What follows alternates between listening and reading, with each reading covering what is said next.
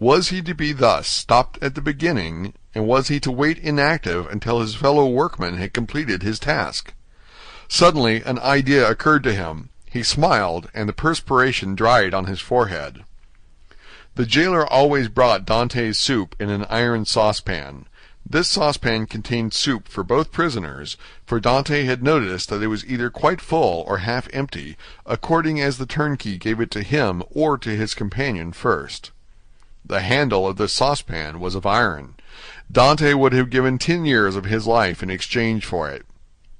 The jailer was accustomed to pour the contents of the saucepan into Dante's plate, and Dante, after eating his soup with a wooden spoon, washed the plate, which thus served for every day.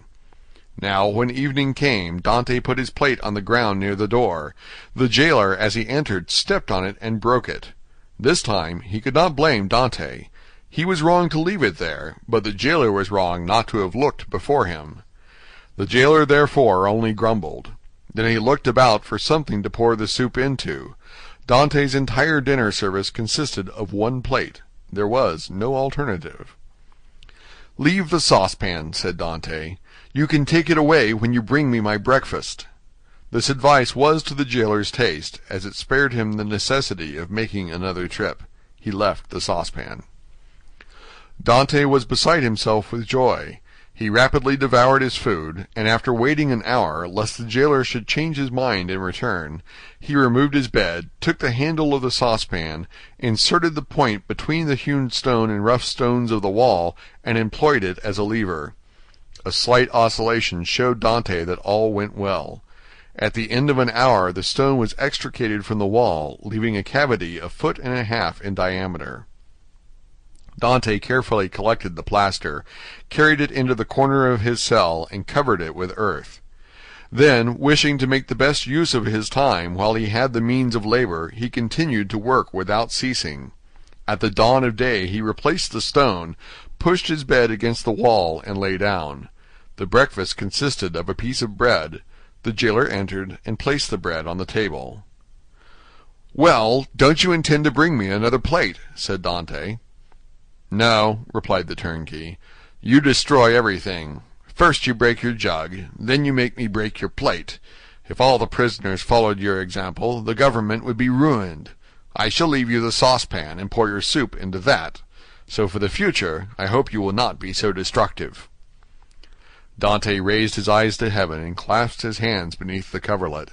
He felt more gratitude for the possession of this piece of iron than he had ever felt for anything. He had noticed, however, that the prisoner on the other side had ceased to labor. No matter, this was a greater reason for proceeding. If his neighbor would not come to him, he would go to his neighbor. All day he toiled on untiringly, and by the evening he had succeeded in extracting 10 handfuls of plaster and fragments of stone. When the hour for his jailer's visit arrived, Dante straightened the handle of the saucepan as well as he could, and placed it in its accustomed place. The turnkey poured his ration of soup into it, together with the fish, for thrice a week the prisoners were deprived of meat. This would have been a method of reckoning time, had not Dante long ceased to do so. Having poured out the soup, the turnkey retired. Dante wished to ascertain whether his neighbor had really ceased to work. He listened. All was silent, as it had been for the last 3 days. Dante sighed. It was evident that his neighbor distrusted him.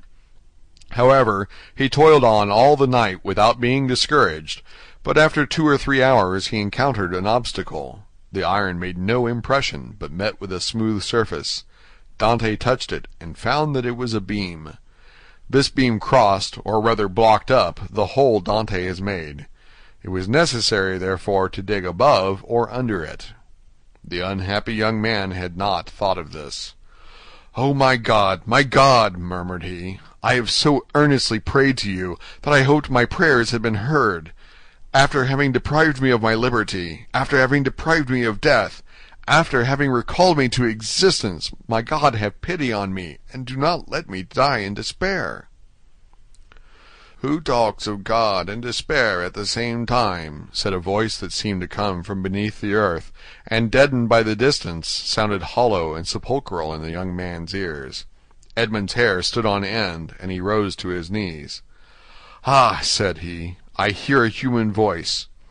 Edmund had not heard anyone speak save his jailer for 4 or 5 years, and a jailer is no man to a prisoner. He is a living door, a barrier of flesh and blood, adding strength to restraints of oak and iron.